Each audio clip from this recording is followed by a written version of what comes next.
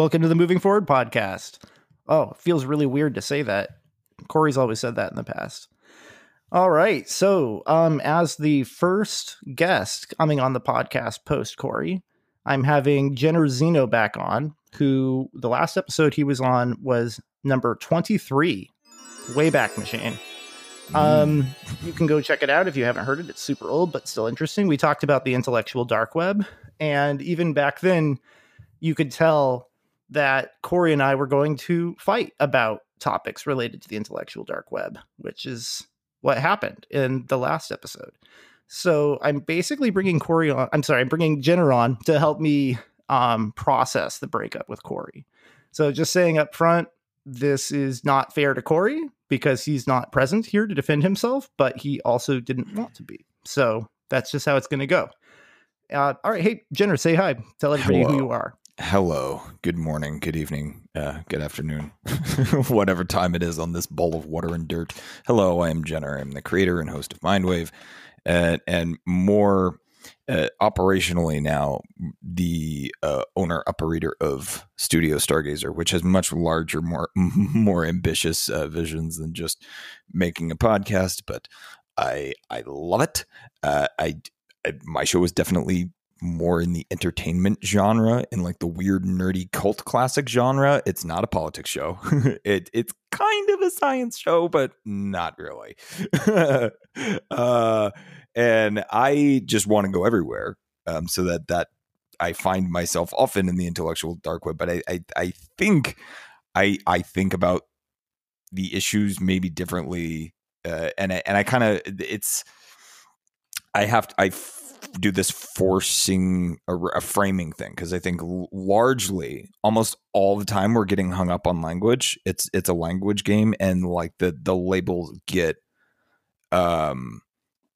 just to the point where you can't make any kind of progress. You're just talking past each other. You're not actually, when I take more of a radical humanist position that's like, no, we actually probably agree way more than you think. We're just using different words. Let's start there.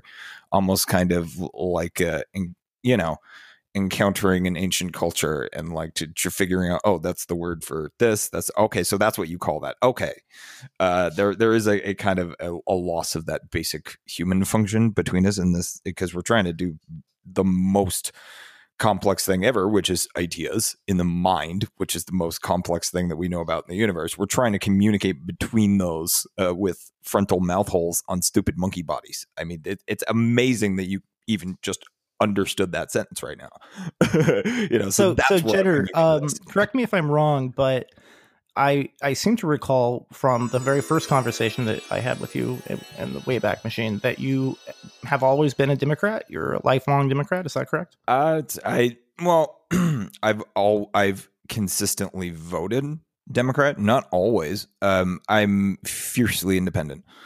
I do not play the red team, blue team game. It's almost always Democrats, but that is the less turdier turd sandwich that I'm just like, okay, fine, fucking whatever. I very publicly said on the show, voting for Hillary Clinton was so fucking slimy. I think you said you're a squishy gay liberal. I think is how you describe yourself. Something like that. Yeah, I mean, I kind of use it tongue in cheek now, because the word liberal doesn't even mean what it actually means. People are using it, and this is again. I'm glad I got the bell, or rather, still have it out from last night, because that's really what this is. It's mostly just a really basic language thing. So I'm here to be entertaining and colorful, and to force this lens.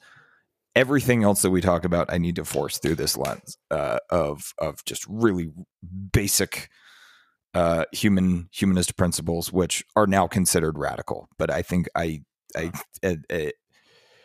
in a good way. Like, well, that's really interesting. I don't want to go off on a huge tangent on that, because I want to get to that topic of the episode. But can you say a little bit what you mean by that? How is humanism now seen as radical?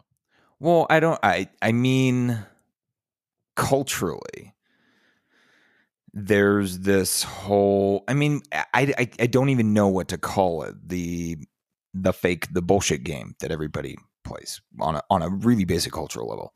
And it's largely pretend. It's theater. It's for show. Oh, this is what people say. This is, you go through the motions, you follow the instructions. That part of it. And some people are very good in society at navigating their way through that and exploiting it, for their own benefit and the benefit of others, etc. Some people are not good at that. I am not one of these people. And it's radical in the sense to where on some of the most divisive issues out there, if we're talking about the thing people are calling race, I'm going to be the radical humanist asshole who's like, well, let's be very clear. That's the thing that people are calling race. It's not actually a thing. If we're going to make any progress on this at all, we have to start there at square one, which says, no, this is actually a social thing we made up. It's not real. It's scientifically dog shit. We might as well be talking about astrology. So refusing to have any conversations around race that doesn't start there would be an example of how this is radical. Getting into biological sex and sexuality and gender expression, and that creates a whole other minefield. I see what you're saying. I mean, it is kind of ironic that what's her name, Rachel Dolezal, got in trouble for identifying as a black person. And the people who got mad at her for doing that are the same people who also insist that identifying as a man makes you a man, or identifying as a woman makes you a woman. And scientifically speaking, the differences between the sexes are much more easily measured than differences between races, right? I mean, like if a man and a woman have a baby, that doesn't result in a half man, half woman. But when a quote white guy and a quote black girl have a baby, it often comes out with something in the middle, right? And over time, we're all just going to be a shade of brown, I would think, over time, which I'm totally cool with, right? And so I feel like that. So I think kind of a sci-fi trope for a while. Like we're all going to turn the same color. Is much more subjective than the concept of sex, and yet there are people who want us to believe that race is immutable and it's the only thing that matters, and it's the most important thing about you, which is where I will also say no, it's not. Like that is one of the least important things about you. You are an individual. You are a goddamn human. That is racism. Exactly. That is racism. Like textbook. That if you are, it's about judging people's characters, not playing that game, and kind of like this is why I'm calling it radical human, because I am kind of a dick about it. I need to be kind of a dick about it. I need to stand pretty firm on that right there and just draw the line right there and just say, no, sorry. This library is not burning down. It requires warriors at the gate. I'm going to stand here. I'm not going to let you do that. All right. So I think that's part of the reason why I ask you to come on to help me process this. It's partially because, you're going to be one of the recurring guest stars of the show.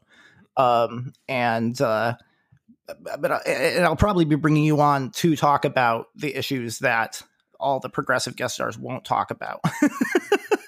I will literally talk about most anything. Of them are going to be progressive. You're still significantly to my left, but I don't know if you identify as progressive. Do you?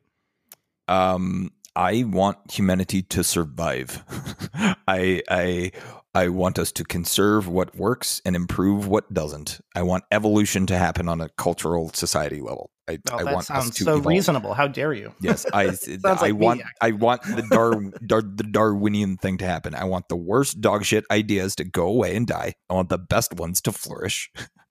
Yeah. And create a brighter future for the next generation. We're here to save the world, motherfuckers. Like, yeah, well, I mean, I've said that on Moving Forward many times, that the interesting conversation is, the interesting debate is really about what should we conserve specifically, what is worth conserving, and what should we move past, what should we progress toward, and because I think most people, when they're being honest, are both conservative and progressive. There are some things that most of us agree we should conserve about society. And then there are some things that most of us would admit we could probably improve. Right. And so like part of the point of Moving Forward and this tradition is going to carry on post Corey leaving as co-host, although he is going to be one of the recurring guest stars. He's only going to be coming on to talk about policy. So I can't talk to him about political strategy or philosophy or rhetoric anymore because he's just had it. Like his flames start coming out his ears and he's not going to go there. So I'm going to have those conversations with other people, but Corey and I will continue to save the world when it comes to policy. And he's probably going to listen to this episode. So I apologize in advance if I say anything that hurts your feelings, Corey. But I got to talk about this with somebody. And frankly, it's jumping off from the argument that I had with Corey that, caused the breakup. So I think there's really no way to continue that conversation with another person without reflecting upon, the conversation that I had with Corey before it. So this isn't about winning a fight with Corey. It's just about continuing the conversation with somebody else. So anyway, the topic I wanted to talk to you about today, Jenner, is preserving liberalism. And so I love that you said liberal doesn't mean what people think it means. Right. So when I said to preserve it, we have to fucking define it for people because they're using the word wrong. That's, exactly. That's where that's square one. Let's just say, instead of wrong, we could say there's at least two different meanings of it, right? There's like the political science meaning, which is the version, which is what I mean by it in the title, like the episode, preserving liberalism. And then there's like a colloquial version of it where people use it as a synonym for like left wing, which they also use it as a synonym for the Democratic Party, etc. This is an actually important point that I'm going to add in post, is that I am actually going to stand firm and say, no, they are using the word wrong.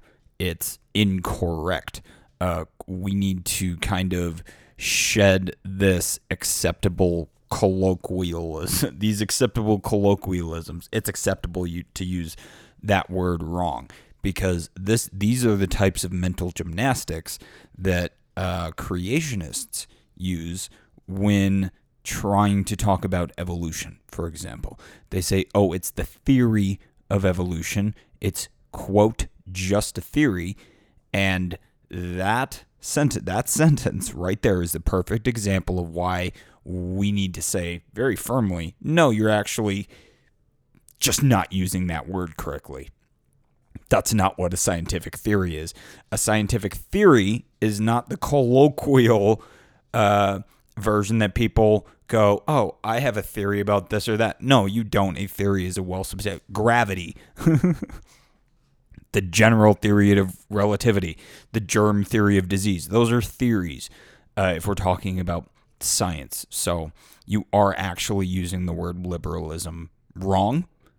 If you're using the colloquial version, I think we need to be willing to say that is actually, it's incorrect.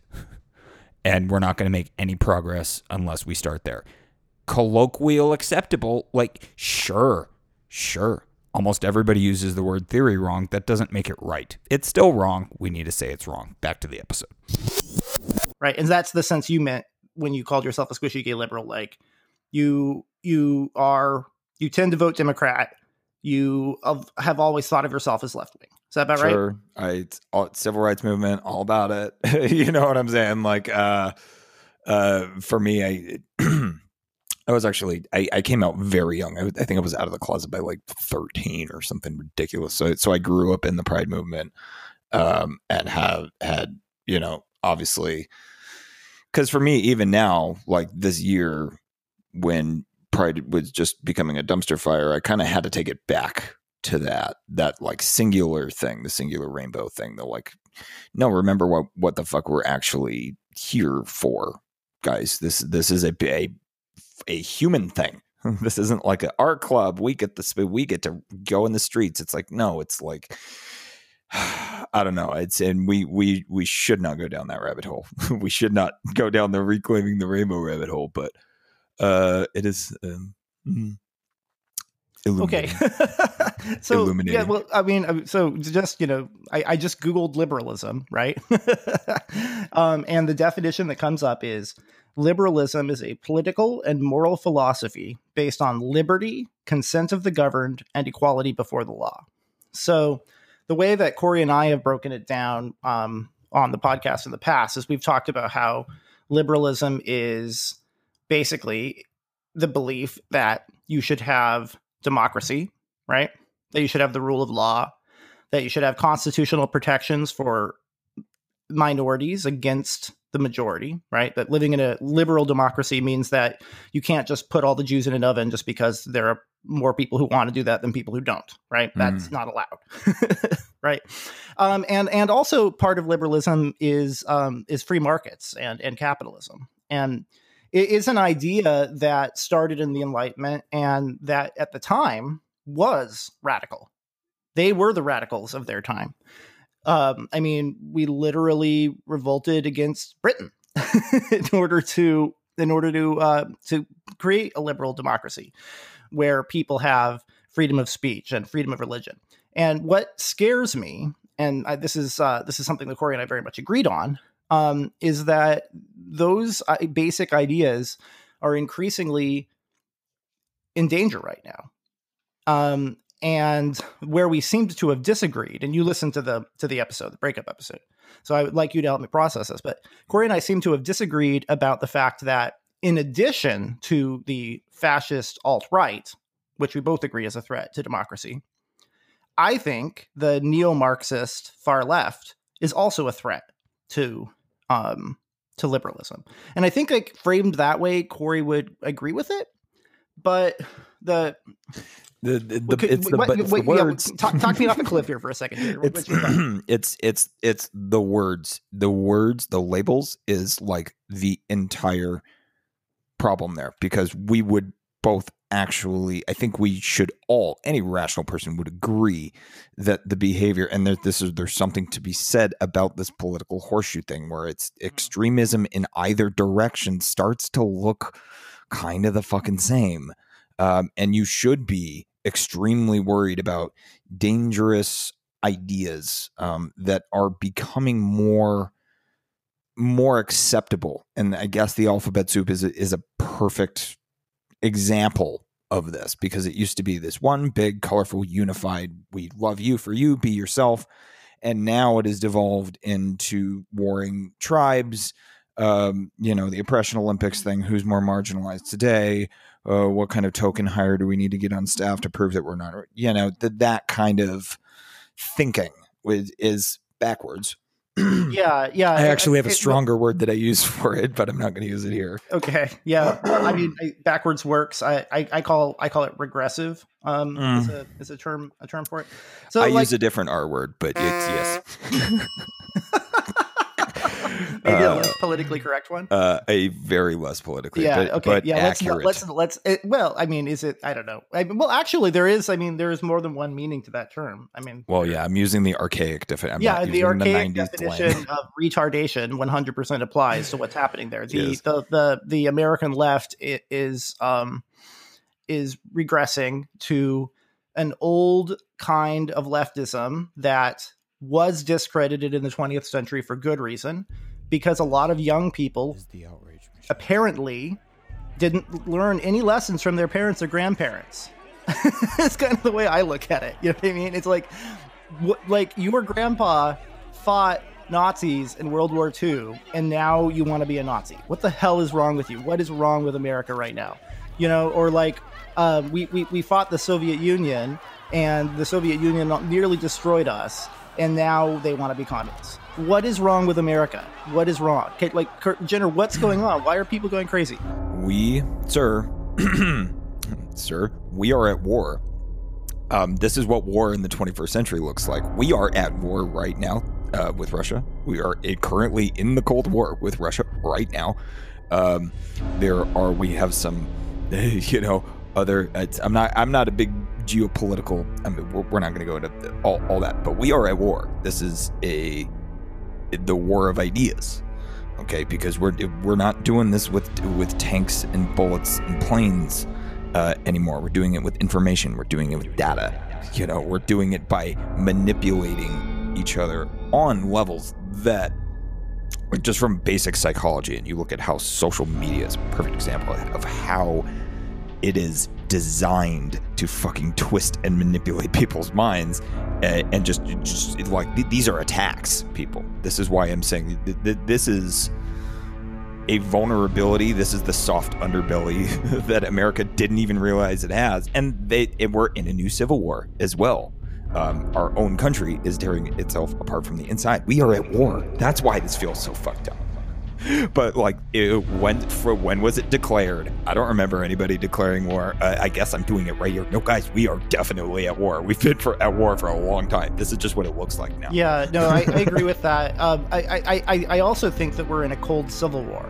I think we're in a cold war with Russia, and let's talk about what that means.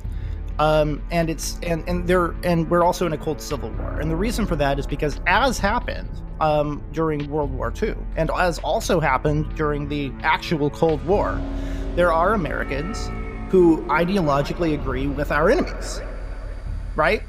And they're the people we are in this cold civil war with. There are people who want America to be more like Russia. There are people who want America to be a banana republic run by a strongman dictator. We call them populists. And they're our enemies. They really are. Okay, so what can you, when you said it's about labels, and I think that trigger words. Trigger words. Yeah, I think that I agree. I agree that that some of the disagreement that Corey and I had definitely stemmed from misunderstandings around semantics and so forth. But I think he's right that there really was a core disagreement. And I think the core disagreement was that I believe in his ideal world, the progressive left would win in everything. And the progressive left is always right. And I know that sounds dismissive for me to say that about him. It makes it sound like he's the unreasonable person. And I don't necessarily mean it that way. But I think that that's where he's coming from. Whereas I genuinely don't believe that. I think that a lot of things that people call progressive are terrible ideas, right? And also, like, for example, he opposed the federal jobs guarantee, right? That is a terrible idea, right? But yet, nevertheless, he kind of wants the Bernie Sanders wing of the party to win. You know what I mean? And I feel like what's happening is, since Yang is no longer a candidate, and his ideas were so heterodox in the Democratic Party, that people who really actually believed in Yang's ideas and didn't just support Yang because they want money, right? Have nowhere to go in the party now. I mean, I'm supporting Biden because Donald Trump is a Nazi. That's why. And you need have no other reason to vote for Joe Biden than that. Yes, this is why, like, oh god, 2020 is just great, isn't it? I'm just waiting for the asteroid. We got the virus outbreak. We got the White House with fucking barbed wire. We've just had. Oh man, I can't wait for the season finale. It's gonna be epic. Oh my god. Joke about that. I mean, no, we're living through a dystopian third world hellscape, which did not exist before Donald Trump became president, and doesn't exist now. Again, and it's not his fault.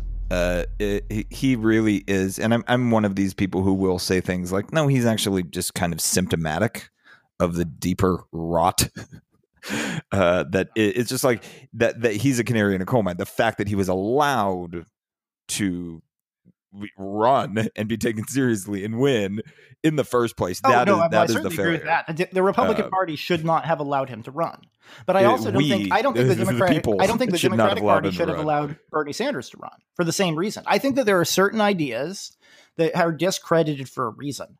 Fascism and socialism are not on the table, as far as I'm concerned. Then no reasonable party should consider them part of the spectrum of ideas to entertain. Do you agree with that? Yeah, there are like Vulcan level moral axioms on some of this shit that were like, no, it's not okay. Like, and the punch a Nazi thing is where I almost always go, because people are like, I'll punch the fuck out of a Nazi, and I'm like, I'll sure as hell use violence against somebody for thinking something different for me. You know, just I kind of have to be the weird parrot to parrot, like, to put that through the universal translator of here's what you're actually saying. And the racist color wheel is another great one, because I'm like, no, I'm not doing this. Like, I'm not a white person, you're not a black person, for the same reason. Spin the wheel. Da, da, da, da, da. That's not a yellow person. That's not a red person. People aren't colors. Right. So Jenner, just to Yeah. keep us on top. It's real. Actually, I do want to. It all ties together. Well, I want to get to the Oppression Olympics part too, because that is the reason that neo-Marxism is a threat to liberalism. That's why, right? So, just to once again, you listen to the episode where Corey and I were having this disagreement, and one of the things that he kept saying is, well, you had this guy on, Eric, 2 episodes back, who, he's a racist, Corey said. And I was like, I don't know if he is or not. That's not why I had him on. But, I've definitely noticed that a lot of people who think of themselves as progressive will call anybody who says anything even remotely critical of the social justice movement a bigot, right? Right. This has been like calling a gay man a bigot for not fucking biological women. Recurring theme on the show. I've been talking about this for a while. This is what I'm talking about. And there's no room for nuance. And it reminds me of how people in the alt-right would call anybody who disagreed even a little bit with the Fuhrer a rhino. Right? I mean, that's the reason I left that party. And I'm not going to put up with the same stultifying bullshit in my new party that caused me to leave the old one. So can you talk a little bit? Because, I mean, unlike me, you were never a Republican. And I'm guessing, like most gay guys, you probably... Excuse me, bitch. Most gay guys, what gave you the impression that I am representative of most gay guys? Come on. Have nothing but contempt for the log cabin Republicans, right? I know. I think it's adorable. Oh, really? Oh, yeah. Well, that sounds a little dismissive. It's adorable and that's like really cute. No, I've been fortunate, and it's like finding a unicorn. Finding gay Republicans is very difficult, but everyone's absolute delight. Fucking Mario Estrada on the show, who is a gay conservative. The truth is, everybody pays taxes. Well, I mean, everybody who Trump makes money pays taxes, and some people who happen to be gay don't like paying them. Right? That's that. That's to me. That's what the log cabin Republicans are. There are people who were saying, instead of allowing the Democratic Party to claim to be the only party that cares about LGBT issues, let's recognize that not all gay people are the same and think the exact same thing. I mean, if anything sounds kind of bigoted, come on. The Republican Party could actually be better on social issues than it is, right? And frankly, it has improved over the years.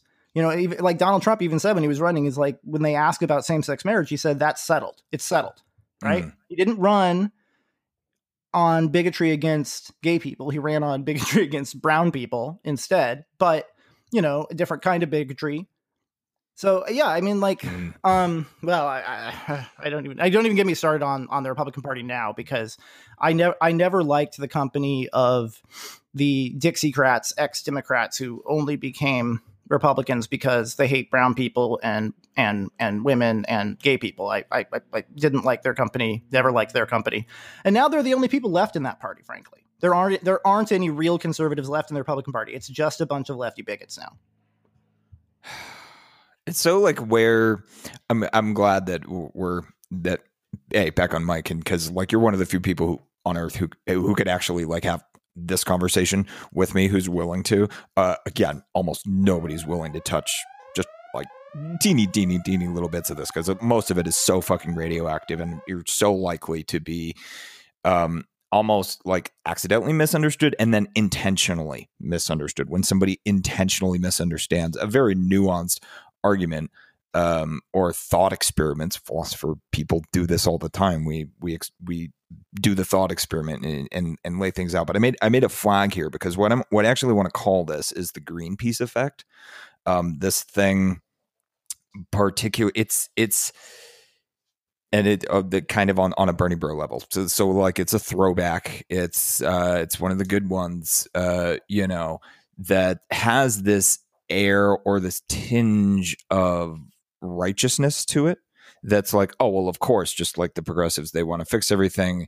And so obviously they're right, and they're right all the time. And Greenpeace used to be a fantastic organization. And I, if I sat here, would have many nice things to say about Greenpeace. But what they've devolved into over the course of the past few years is they've become really an anti-science activist group that has led to like literally the burning of biotech test crops that are meant to like help feed starving countries, and like the defacing of World Heritage sites, and excusable vandalism where they go in where it's just like, oh no, yeah, that's obviously vandalism, but we're righteous. We have the right to do that, to go and deface this private property, to go, there is a kind of, it's okay in some cases, it's just because they're doing like genetically modified produce, right?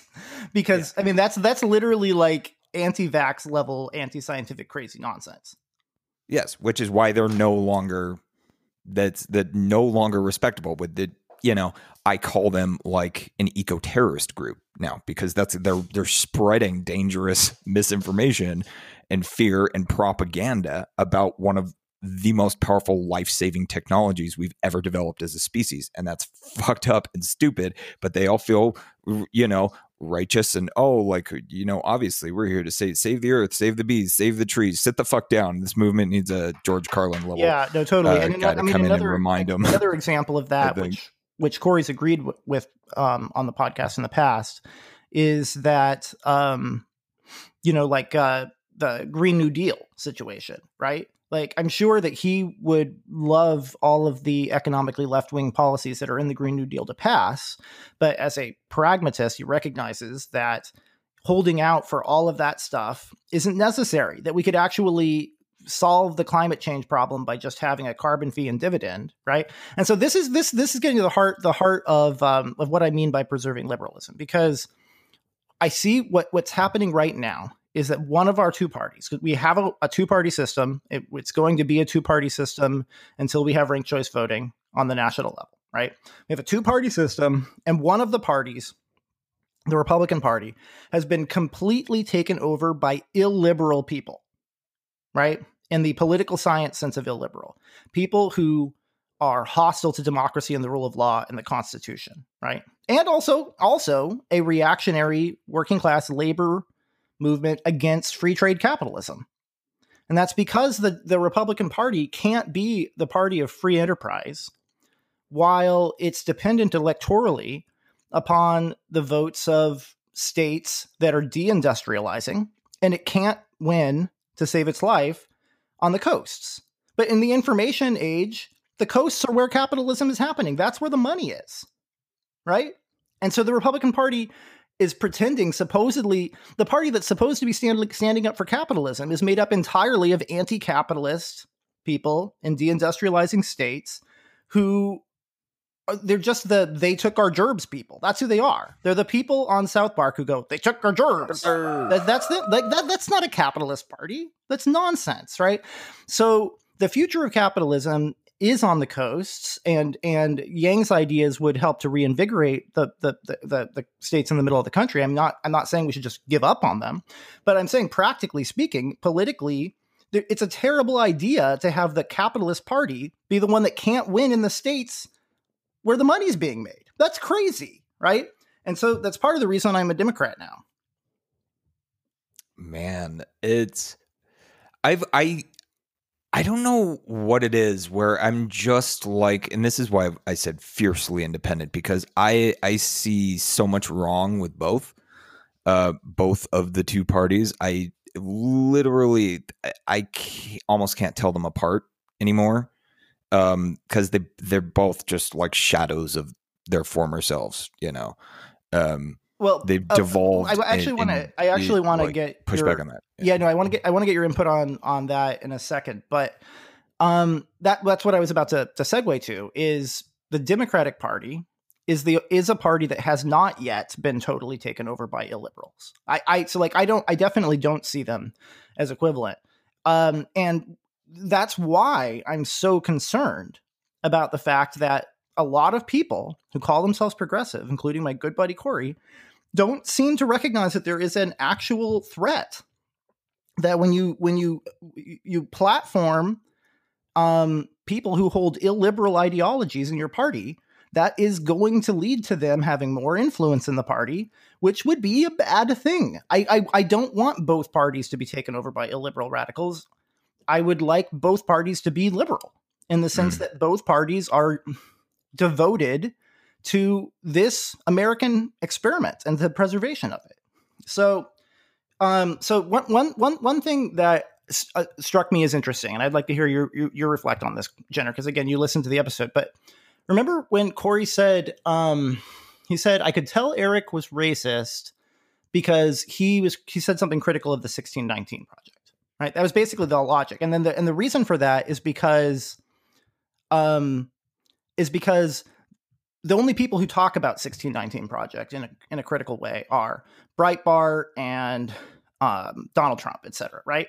But you're a fellow Sam Harris fan, and so Sam Harris has said things critical of it, and he's had Coleman Hughes on, who is a black intellectual who's also said things critical of it. And sometimes people calling themselves progressives, claiming to represent a good cause like anti-racism. I mean, let's make it on the record, I'm anti-racist, right? You're anti-racist. We're both anti-racist. I actually am not an anti-racist. I'm a radical humanist. Racism bad is a Vulcan 11 axiom. What do you want to medal for saying racism equals bad? What do you want, a fucking cookie? No, that's just like... Sometimes people who present themselves as the good guys are wrong about stuff, and so Sam Harris's point all along, and this relates to Islamophobia too, which is another reason he gets called a racist. His point is that when the only people who will speak openly and honestly about the threat of illiberalism on the far left are alt-right assholes, that's not good, right? Because then that right there is the reason Donald Trump got elected. He got elected because the Democrats wouldn't talk honestly and openly about the threat of illiberalism in their own party, of specifically neo-Marxist illiberalism, and of like creeping Islamofascism and all of this stuff. They wouldn't speak openly and honestly about that. And so they made sure that their opponents were the only alternative for people who didn't like that. That's why Trump got elected. And I want the Democratic Party to stay liberal, and I want it to kick the crap out of the Republican Party. I want the Republican Party to lose in such an embarrassing way that the GOP will have no choice but to return to its traditional conservative values and give up on this fascist nonsense. But I'm seeing the Democrats do everything they possibly can to lose. It's like they're trying to. And it's not because they nominated an evil corporate centrist. It's because they refuse to explicitly denounce their own illiberal radicals. Like if I started to feel kind of gaslit in that conversation, to be honest, because on the one hand, and I'm to be clear, I don't think Corey was doing this intentionally. I know he's a good guy and he is a very honest person. But if I was talking to somebody like a stranger and I was told on the one hand, there's absolutely no problem of socialism in the Democratic Party. And then on the other hand, I want to give people who call themselves socialists as big a platform as possible because good things only happen when you compromise with people calling themselves socialists. I would say I'm dealing with a dishonest person who's gaslighting me. But I know that's not the case with Corey, and that's why it's so upsetting. So can you reflect on all that? I mean, as somebody who thinks of yourself as left, but who recognizes the danger of Marxism, what do you think about all that? Well, I mean, I guess I can kind of understand. This goes to the Greenpeace thing again, kind of the moral righteousness, not being willing to call out one's own, is really the inexcusable failure of the modern whatever it is now, the alternative to Trump, whatever that big blue blob of nonsense is, whatever that herding is. cats. It's herding cats, man. It's insane. It's Refocus. Jesus. But I mean, like, what's so hard about joke. saying we don't like socialism? We are capitalists. Socialists are not welcome in the party. We're not going to let socialists run. I mean, like, it's that easy, right? It's the label thing, though. It's the trip. Like, people, if we don't agree about what the words mean, it's just ripe for conflict. It's kind of like it's manufactured for conflict. It's similar to saying, like, why won't Trump denounce, the fascists? Why won't he do it?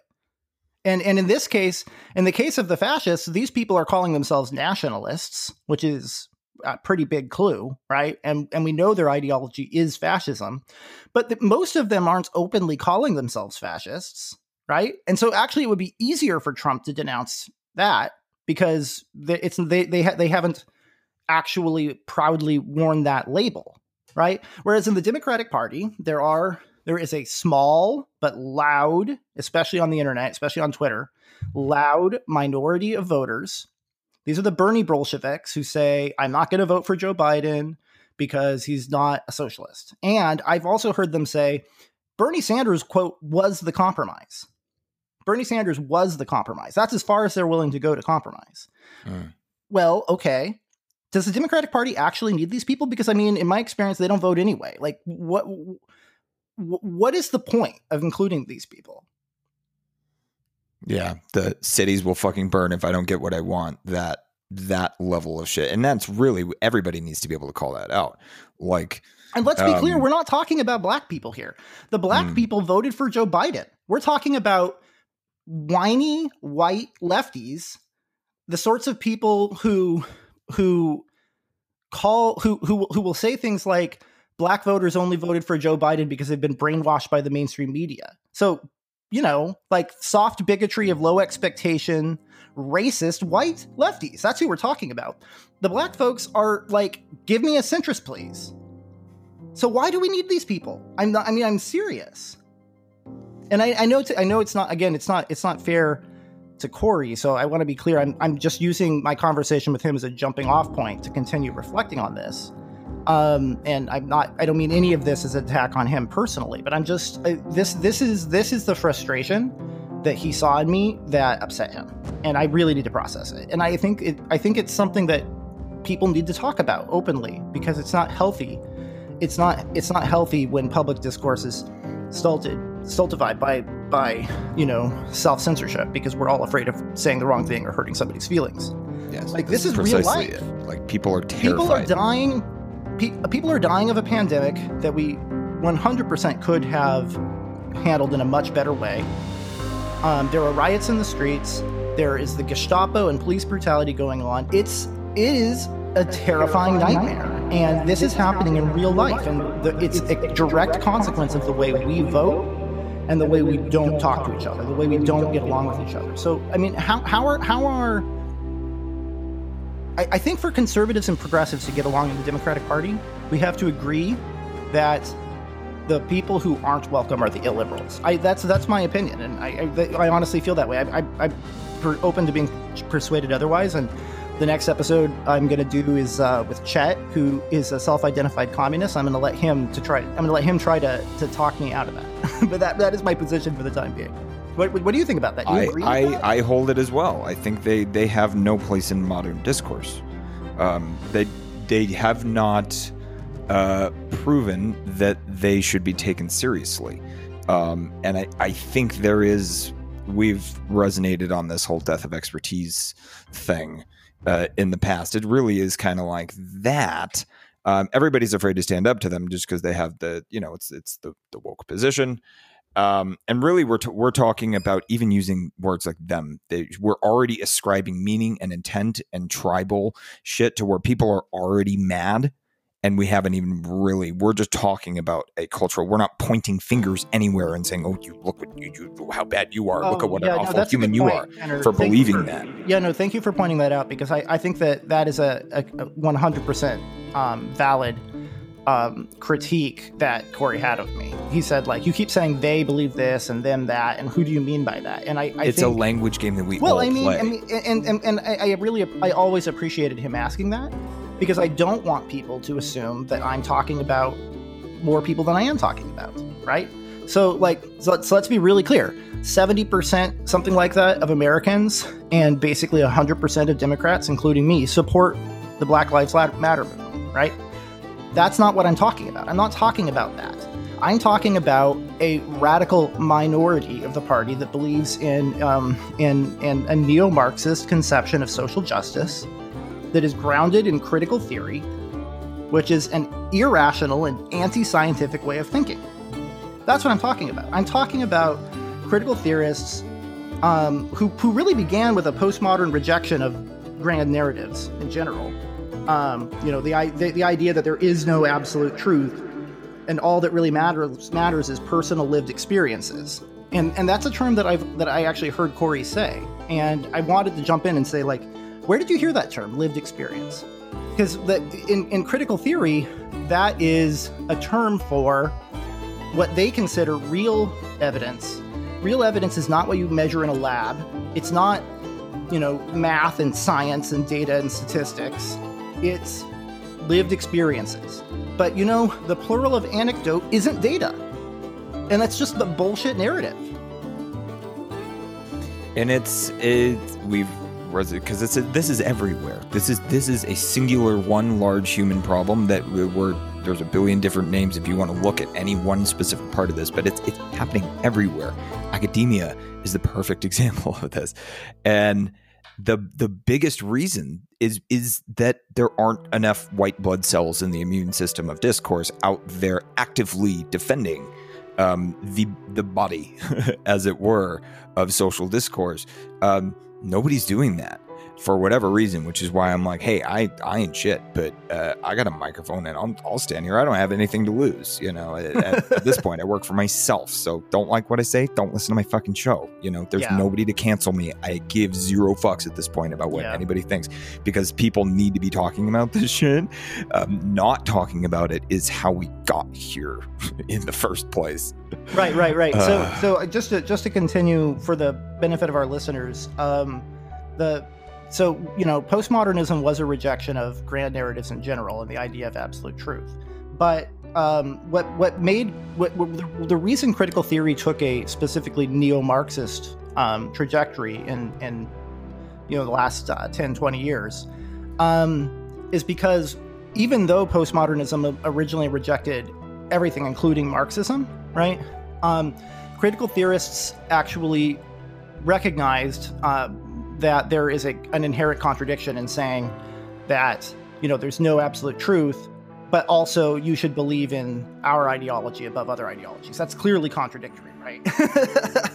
And so the way they justified that is by saying, okay, well, everything is socially constructed and there is no objective truth, and science is a white patriarchal devil, right?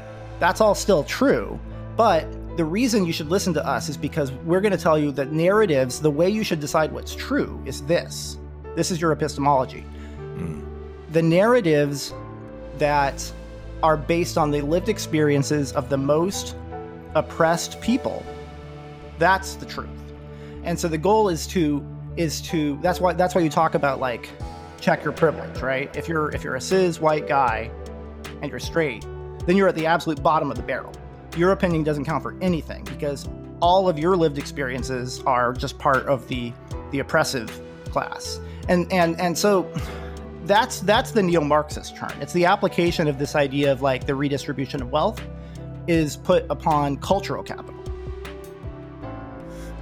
That's entirely. I know you're familiar with this because I've talked to you about it based. before. Yeah. So as somebody who thinks of himself as more of, like, what the quote left in American politics used to be, and not what this new thing is.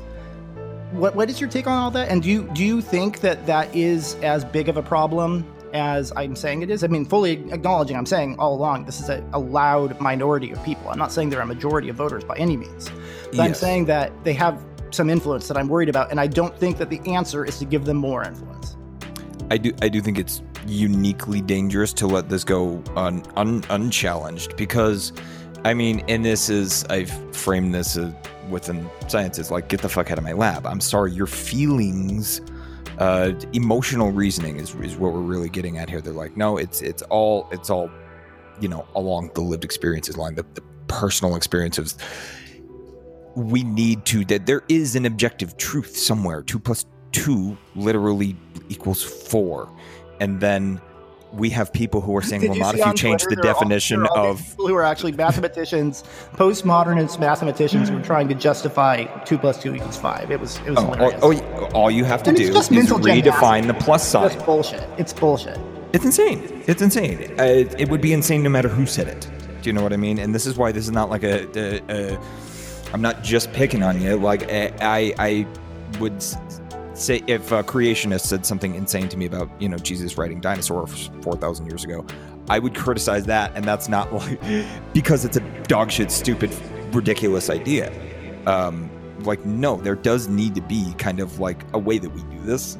Just fundamentally, not even like some doctrinal, this is how we work. It's like people lost, we were talking about history earlier. It's really what we're talking about is like what happened in ancient Greece, what emerged there, that thing, social discourse, democracy coming together, this balance of the rule of law, freedom of thought and expression. Ancient Greece is an excellent example of perfect point in history that we can point to. It was like, this is the human experience thing that we're missing in the modern world. Well, yeah, of course, not that their society was perfect by any means, of course. But certainly. I mean, not, but there. I mean, like if you go, process. have you been to Washington D.C.? No. Oh, I highly recommend you go. Although right now, honestly, it's a shit show. So wait until Trump is out and the zombie apocalypse is over, and then go. And but it's beautiful because you can see all around what they call the mall. There are all these monuments that, early founders, and then, some of them are older than others. They don't all go back to the founding of the country, of course, right?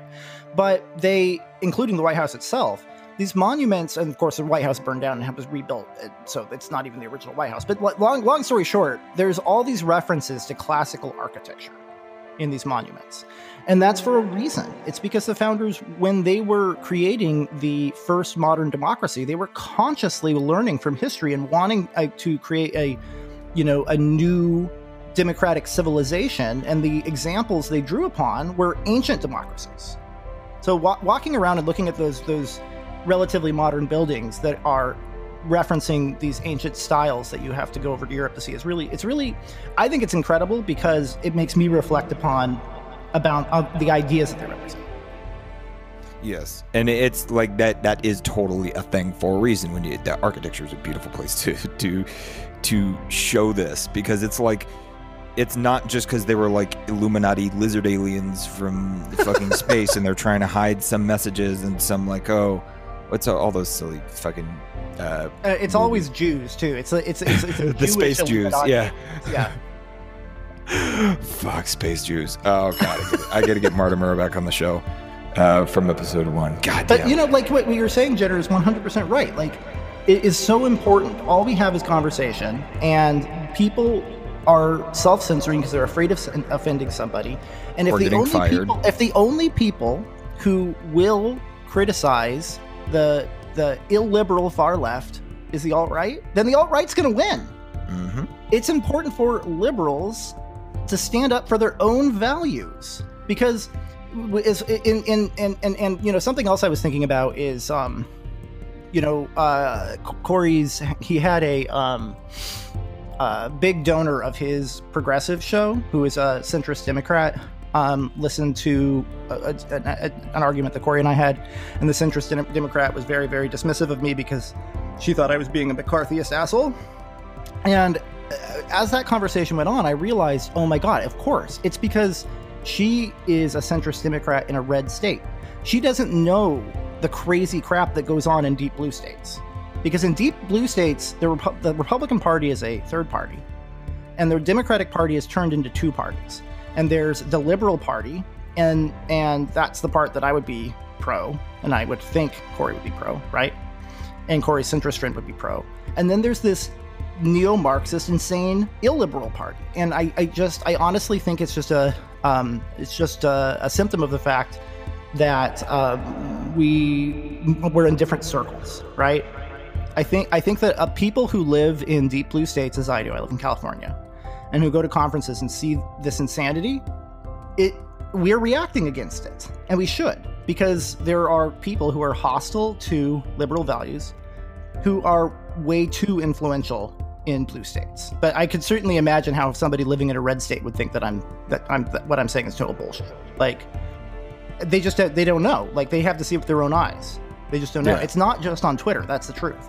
If you live in a deep blue state and you hang out with progressive people at conferences, it's like the whole world is Twitter. That's really what it's like. It's terrifying. It's absolutely terrifying. Because I'm like, I have to remind myself, hey, Twitter is not real life. It is not really this crazy in the real world. But turns out, yeah, it kind of fucking is.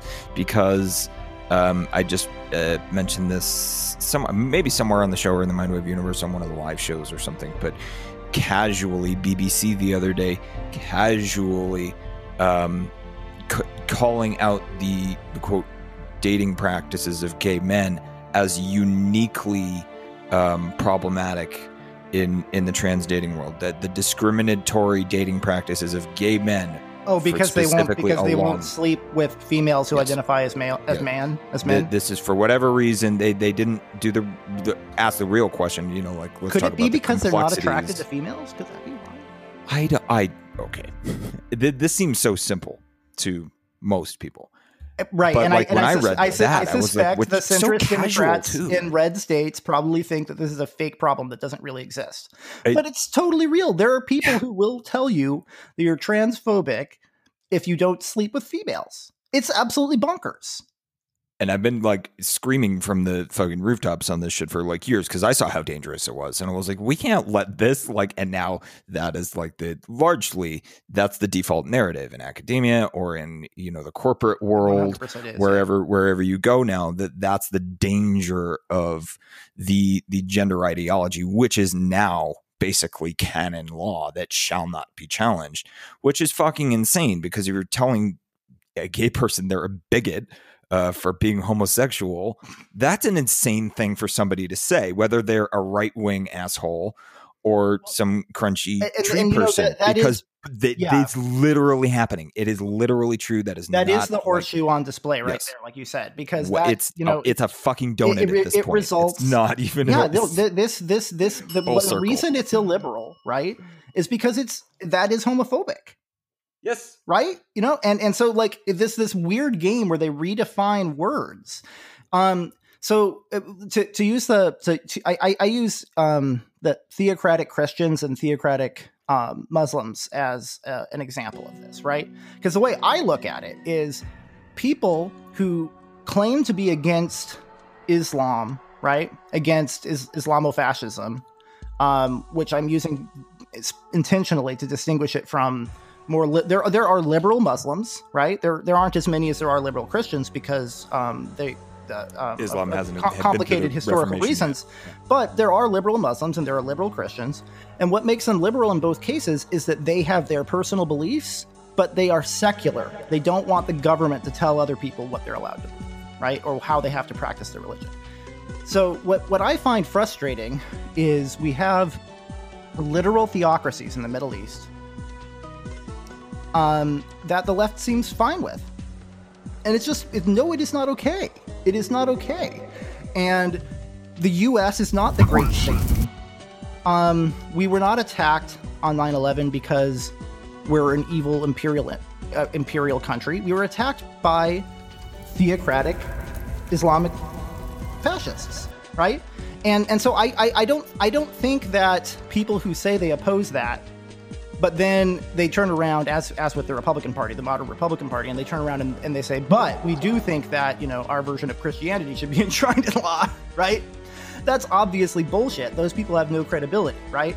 But for the same reason, people who oppose Christian theocracy and then who defend Islamic theocracy, and people who will say that any criticism of the teachings of Islam is Islamophobic, right? And who therefore are defending a sexist and homophobic religion, to be clear, right? Those people don't have any credibility either. In my opinion, the people who have credibility people who have credibility are only the secular ones. The ones who say, everything is open to debate. You can criticize any idea you want, right? The government does not get to tell you what you're allowed to believe. Those are the people who have credibility. But like the people who say they oppose theocracy only because it's the wrong religion, that's nonsense. And so that's kind of what I see is going on with the critical theory thing, because you can't have an open conversation about something if your ideology is that cis white men aren't allowed to have opinions on pretty much any topic. Anything. I've literally been told that. All you're allowed to do is sit down and shut up and learn and be educated by your superior, trans black sister. Right?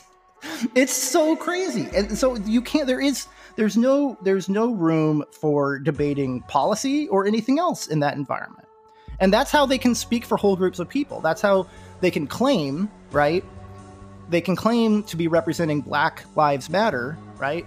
While, holding up signs that say no war but class war, as if all black people want a class war. But most of them don't. Right? So like, yeah. I think it should be, I think liberals should say we support Black Lives Matter, right? But we do not support these neo-Marxist ideas that some people claiming to speak for all black people are spouting out. And of course, I mean, to some extent, Biden does do that. He answered the question, do you support defund the police, with a negative, because he's not crazy.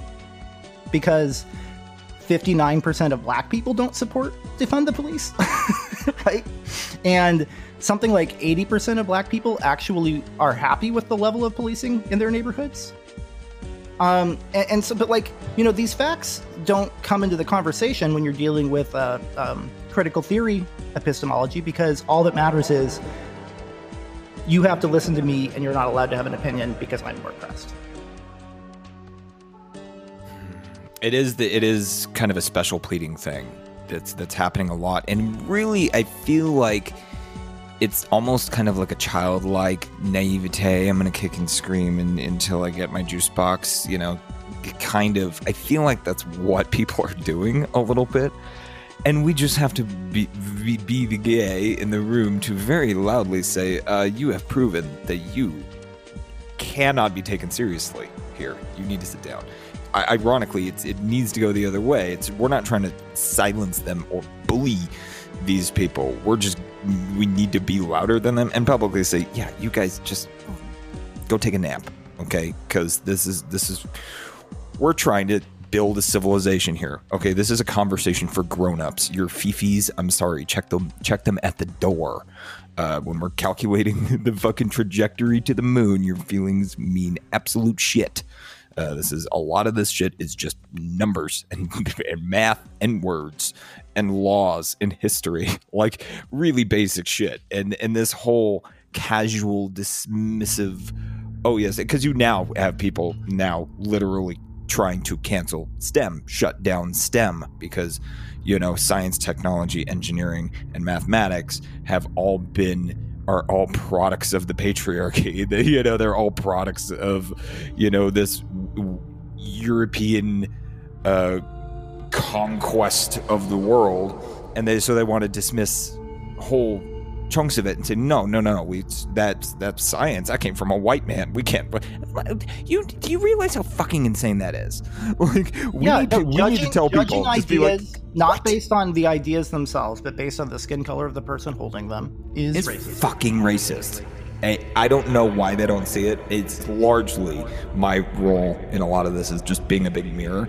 And then I try to do this radical humanist lens thing where I force things to go there first, because this is a human problem. This is not. We're using a lot of different words, like the politics game, and so much of it's a game that we're like, people are just playing it and they're getting sucked into it and they hate it. And I'm like, well, just stop playing the game. Do the actual fucking thing. Yeah, and people. A majority of people support all kinds of important reforms that we need to the system, right? So let's focus on passing those reforms and not on pretending to speak for whole groups of people and saying that we want these radical ideas in their name. let's focus on getting body cameras on cops, that kind of thing. Like, practical, real life progress will happen when you vote for Joe fucking Biden. It won't happen because you hold up a sign that says no war but class war. That makes you look bad. That helps Trump win. People need to grow up. Kind of. Yeah. And that sounds, that sounds dismissive to call this behavior juvenile, but it really, like, on a species level, that feels like God, I'm not going to do the fucking the Stargate thing again. Right. Like, and anytime a more advanced race comes to Earth and encounters humans, at our current stage of technological advancement, maybe that's why they haven't made contact. They're like, humans haven't evolved enough yet. We'll just are not ready. Let's see if their planet even survives another. We are very young as a species. We have to start wrapping up because I have another interview to get to. But and I'm going to give you the final word. But like, the bottom line of all of this for me is I'm on the side of liberalism, right? Freedom, individual liberty, democracy, the rule of law, the Constitution, free trade, against illiberalism. And it's not a partisan thing for me. It's about whichever party is going to stand up for liberal values. That's the way I see it. So, like, what's the liberal position on social justice? The liberal position on social justice is equality before the law, that everybody should be treated equally by the government, regardless of immutable characteristics like skin color or their sex or their sexuality, etc. Right? That is a direct opposition to the so-called social justice. The people who are speaking, the critical theorists who are speaking in the name of social justice right now, who want the government to want to institute rules where the government is explicitly treating people differently because of their skin color or because of their sex or whatever, right? That is hostile to liberalism. It's the opposite of liberalism. Similarly, the liberal position on economics is, that people should have a right to own capital because it's an important part of freedom. It's the ability to, like, coming out of feudalism, the Enlightenment, they wanted to free regular people to have financial independence by letting them actually keep their own money and save and invest it and build capital and assets and wealth. And obviously it's very easy to see how Marxism is opposed to that. I mean, that's the definition of it. It's all about taking away people's ability to own capital. So, like, what is the future of the Democratic Party? I recognize that these juvenile people you're talking about, Jenner, I recognize that they are a minority. A very loud That's one. precisely why. And not just a minority, but a tiny minority, right? There may be, I would be surprised if they're more than 20% of Democratic voters. And I suspect that when it comes to the people who actually vote, it's more like 5%. I think it's a tiny, tiny number. But for that reason, why is it so hard for people to just denounce it? Why can't we just explicitly denounce it as the illiberal threat to freedom that it is? Why do we have to platform that? Why do we have to pretend that compromising with an evil ideology is somehow going to make the world a better place? The answer to all of our problems is Yang's vision of human capitalism, which I call liberalism 2.0. That's the answer. Policy, and every policy question, you're not going to make the world a better place by compromising with illiberal socialists. You're going to make the world a better place by upgrading liberalism. That's a big difference. It's a difference philosophically, but it results in real practical differences in policy. And UBI is a perfect example of that, right? Because the means-tested tax and spend nanny state that we have now is a compromise with socialism, and that's why it sucks. I understand that people will say it's better than nothing, and that's fine. I think that's a perfectly valid point that I will 100% give them, right? I don't necessarily agree with it, but I think that, like, if you're worried about people starving, you can say it's better than nothing. I think that's fair. But upgrading it to a freedom dividend would be vastly more compatible with capitalism. And so that's a perfectly, like, that's an example right there. That's a concrete example. All right, I'll give you the final word, Jenner. What are your thoughts on all that? Okay, well, you just gave me a bunch. It is the most important thing, I think, that we need to learn from from Yang's campaign is the humanity first thing, because so much of everything is just broken because we are casually dehumanizing on each other on an appalling level, to where it is so socially acceptable. That's so the norm in a very much a Mean Girls, you can't sit with us kind of way. Casual dehumanization of people has become the new normal. Which is, for me, this is not a politics thing. This is like almost, it's not even really a philosophical thing. It's like a deep, like, it's a call to fucking war. We cannot allow it. We cannot allow the most powerful empire on earth to crumble. And it is a extremely tiny handful of very loud assholes who are trying to burn it to the ground. There's a lot more people out there who want to save it and who still believe, America's the greatest country in the world. We walked on the fucking moon. You know what I'm saying? I'm not gonna take over for very long, but I just want to clarify really quickly. Yes, that's exactly it. My concern is not that I'm not worried in the short term that the Democratic Party is going to be entirely taken over by illiberal people. That's not my concern. My concern is that they're going to lose to a fascist because they can't say we don't like socialism. That's my concern. Kind of shit. It's a repeat of 2016. I'm fairly certain. I hate to be that, like, there's no light at the end of that fucking tunnel, but I'm almost certain Trump is going to get reelected and shit's just going to get worse. I've kind of come to terms with that. I'm like, it's the apocalypse. It's fine. Bring on the fucking asteroid at this point.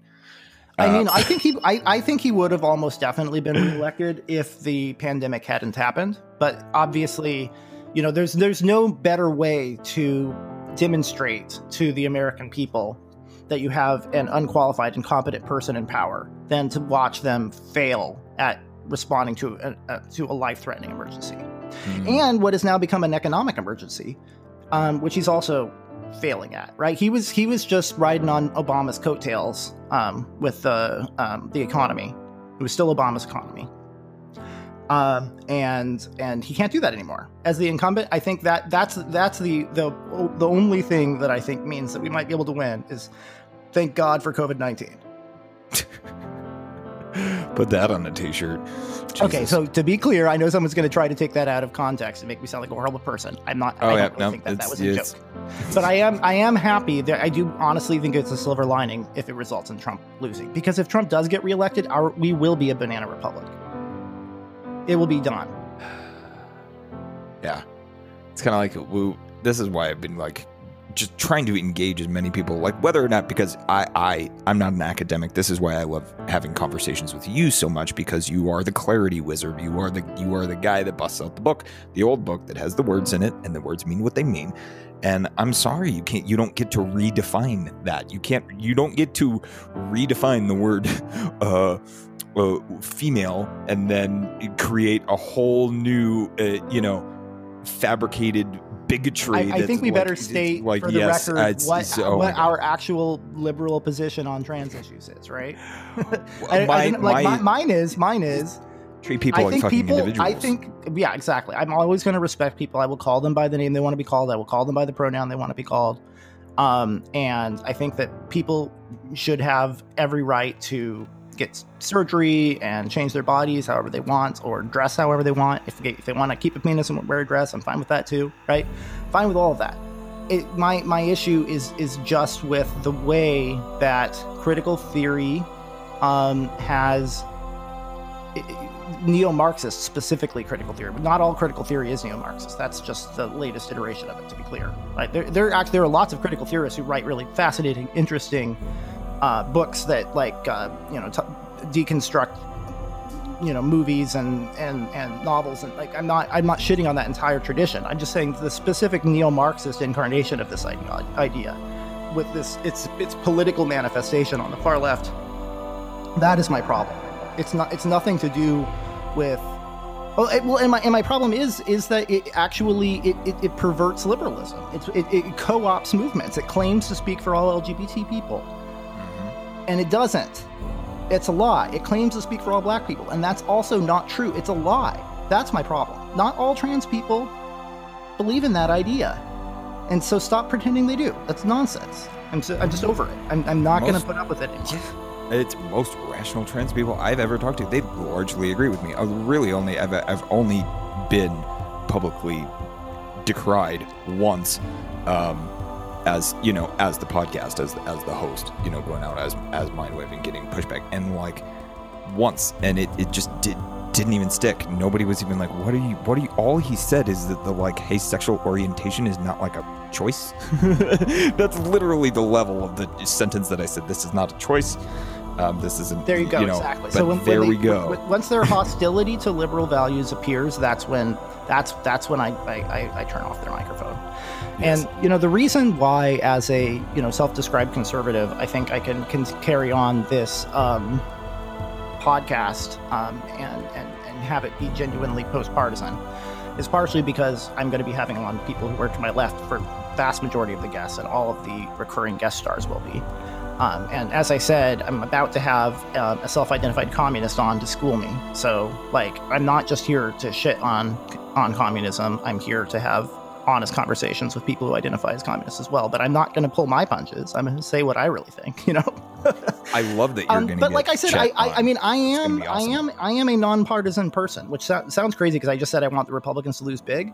But my reason for that is because I just want them to lose big this one election, so that the party will learn fascism is bad, and the only way they're going to learn that lesson is if they lose as a consequence of it.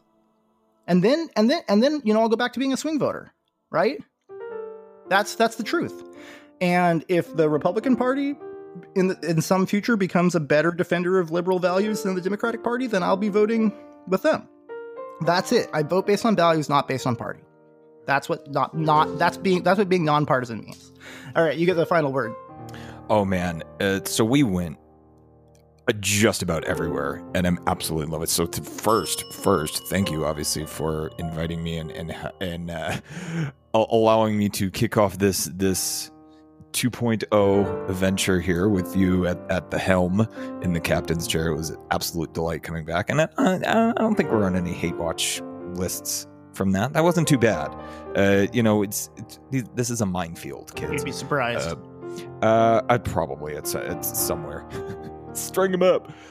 That's really the thing that we're challenging here, and we're doing it in very different ways.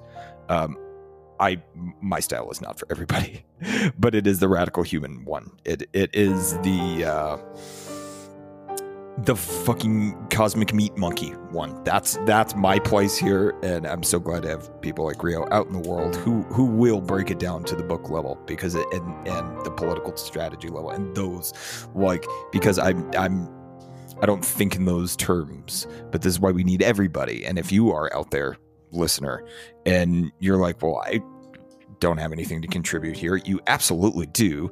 Can add your voice to the chorus, because you are going to build the weird double-decker couch that's going to save us at the end of this story.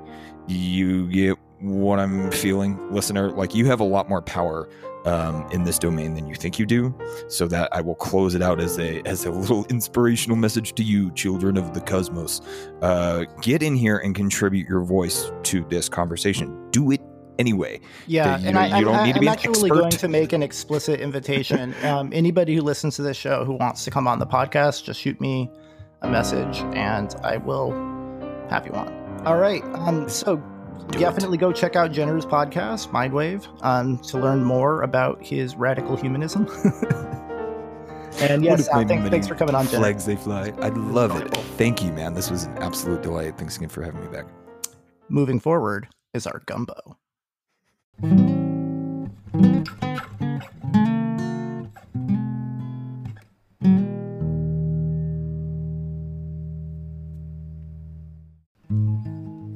Thank you for listening to the Moving Forward podcast. We are indeed moving forward, and whether or not you feel like you're the right person to talk about it, a lot of these issues, there's not a right way. The point is to do it anyway, to keep the conversation moving however we can. Learn more and support the show at Moving Forward Pod mindwave.com. All right, so yours those are looks my sound about the checks. same, and mine looks Full body. mine looks pretty small still. Girthy. Like No, on this end it looks juicy. really on my end, girthy. it looks like my lines are smaller than your lines. I can't even get my lines as big as yours. I'm screenshotting. See, like I'm looking at your lines look really big there. La la la. Okay, now my lines look smaller. Weird. Just sent you a screenshot of what I'm saying. I'm on the top.